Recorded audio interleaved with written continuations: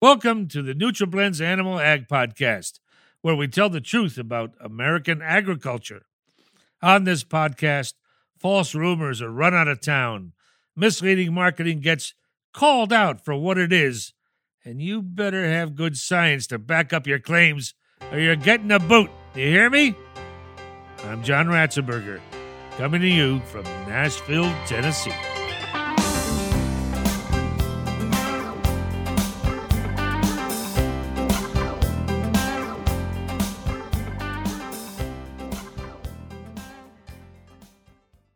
Selenium has long been regarded as a key to improving immune function. As science has progressed, we have now discovered many other ways that it positively affects animals. Today, we will examine those factors and learn how its supplementation can be easy and cost-effective. Laurentia van Rensburg is originally from South Africa. She has a master's degree in animal science from the University of Kentucky. With more than 15 years' experience in the livestock and animal science industry, she has worked in South Africa, the Netherlands, Latin America, and the North American marketplace as well. She currently serves as the Technical Mineral Manager as part of the Alltech Mineral team. Hi, Laurentia. Hey, John. Well, Laurentia, can you give us a brief overview of why selenium is considered such an important nutrient? Well, John, first of all, thank you so much for having me today. Selenium is considered an essential trace mineral, and it's of fundamental importance to both human and animal health. As a constituent of selenoproteins, selenium has many roles, but it's probably best known as an antioxidant, and this plays a very important role in the immune system and the immune response. The importance of selenium, however, cannot be underestimated. Selenium is also considered multifunctional, which means that besides its role in the immune system, it has many roles in other very important metabolic and physiological processes, including maintenance of cognitive health, thyroid metabolism, DNA synthesis, as well as fertility and growth. So, based on the many benefits of selenium, I assume it is routinely added to all diets, correct? Yes, John, that's right. Since animals have a requirement for selenium, it is routinely added to all complete feeds or supplemented via a mineral mix. However, there's many different forms of selenium supplementation available. If we go back in history and we look at the history of selenium supplementation, it really became widespread in the 70s, where diseases or conditions such as white muscle disease were connected to selenium deficiency. But back then, the only available form of selenium for supplementation was inorganic selenium or sodium selenite, and this was basically sourced as a byproduct from copper mining. However, over the last 3 decades, there has been a lot of studies that have suggested that the dietary form of selenium is a major determinant of its efficiency in actually meeting the selenium requirement in animals. Now we know that selenite, the inorganic form of selenium, is not only highly toxic, but it's also poorly absorbed and cannot be retained effectively by animals as tissue reserves. It also has many negative interactions with other dietary nutrients, and due to a lack of traceability and poor quality control, it's really led the industry towards a shift or looking for a more safer, effective source of selenium. And the real breakthrough was when organic selenium in the form of selenium-enriched yeast became available for livestock use in the early 2000s. The problem is, since inorganic selenium is still the cheapest form of selenium supplementation available, it's still very widely used within the animal and livestock industry. However, today we have a wealth of information showing just how inefficient this form of selenium is, especially, as I mentioned, when it comes to absorption and tissue retention. In contrast, we know that organic selenium especially in the form of selenium-enriched yeast, can be absorbed more effectively and also stored in the body, basically, and be accumulated into a biological selenium pool that can be mobilized in time of increased demand or when the animal is under stress and actually have an even higher requirement for this essential nutrient. So, are there many different types of organic seleniums available to the consumer today? Yes, there's quite a few different sources, John. When it comes to organic selenium products, there's a few different categories. For example, chelated selenium products.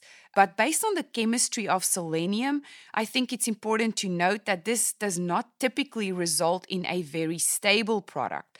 There are also chemically synthesized forms of organic selenium available, and even though these are classified or categorized as organic selenium, these type of chemically synthesized organic selenium products have toxicity ranges similar to that of inorganic selenium, so not really that safe.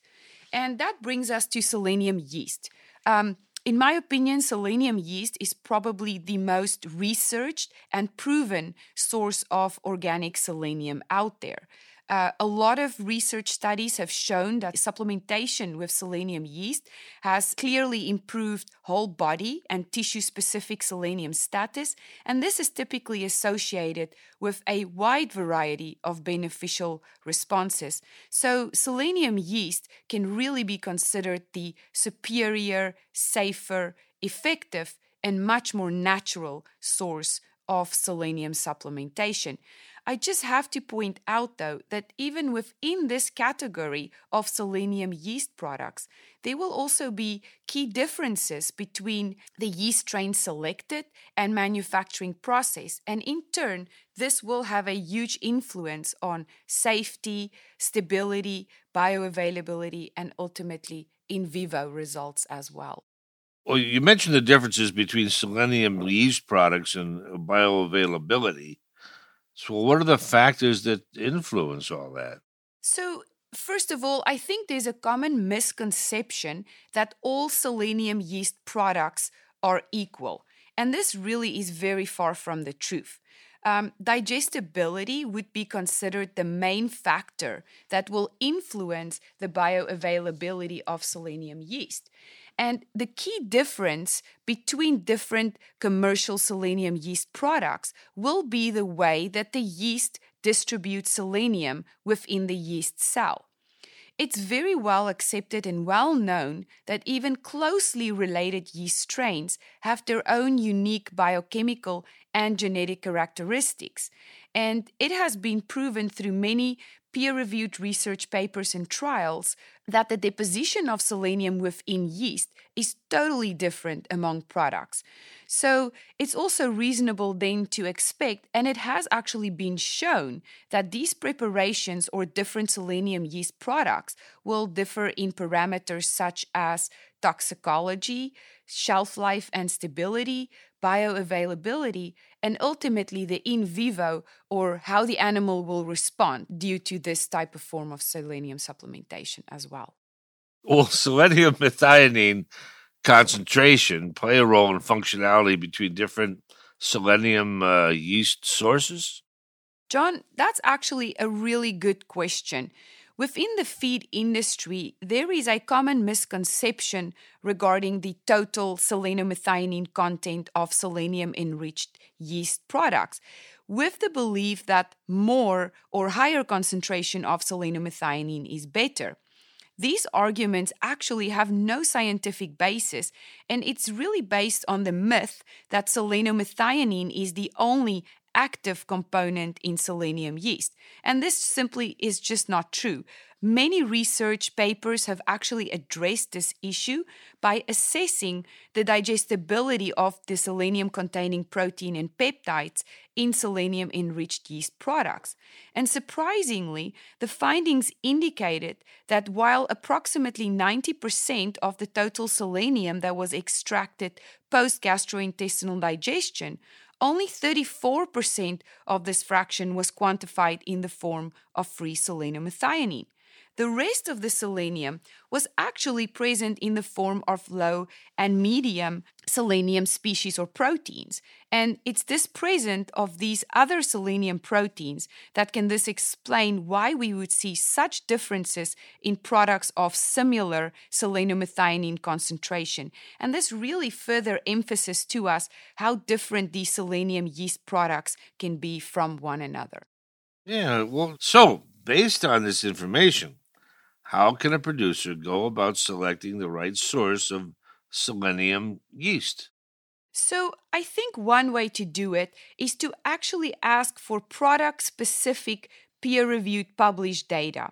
And we can then, in this data specifically, look at tissue retention, but more importantly, ask for performance data. And we can use this as an indication of the bioavailability and efficacy of the individual products. And one product that really stands out in regards to the amount of peer-reviewed research across all species is Celplex.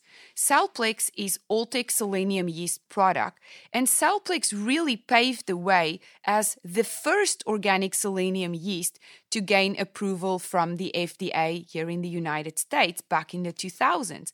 And then in 2006, Celplex became one of the first organic selenium yeast products to be approved for use in the European Union as well. Celplex have also been listed with the Organic Materials Review Institute, or OMRI, and it's important to note that for these FDA and EU approval processes, it had to be supported by a really large amount of research data across all species. And basically, all these trials have shared the same message, that the use of Celplex is safe, it's effective, with consistent positive results across all species and regions. Well, final question. Can you share just a few key benefits of organic selenium in the form of Celplex with our audience? Absolutely, John. With more than 27 years worth of research, there is a substantial amount of data. Performance parameters include supporting feed efficiency and gain, supporting meat, milk, and egg quality as well. But ultimately, we know if we can improve immunity, health, and efficiency, we can potentially improve producer or on-farm profitability as well, right? And that is ultimately our goal. We really want to help our farmers to have healthier animals that produce at much more efficient rates. And ultimately, that can help them become more profitable. To recap, selenium supplementation has shown to improve whole body and tissue specific selenium status and is associated with a wide variety of beneficial responses. Today's poultry and livestock producers have another tool to help produce wholesome food for today's educated consumers. And once again, I'd like to thank Laurentia from Alltech and encourage our listeners to join us next week to hear what's on tap in animal agriculture.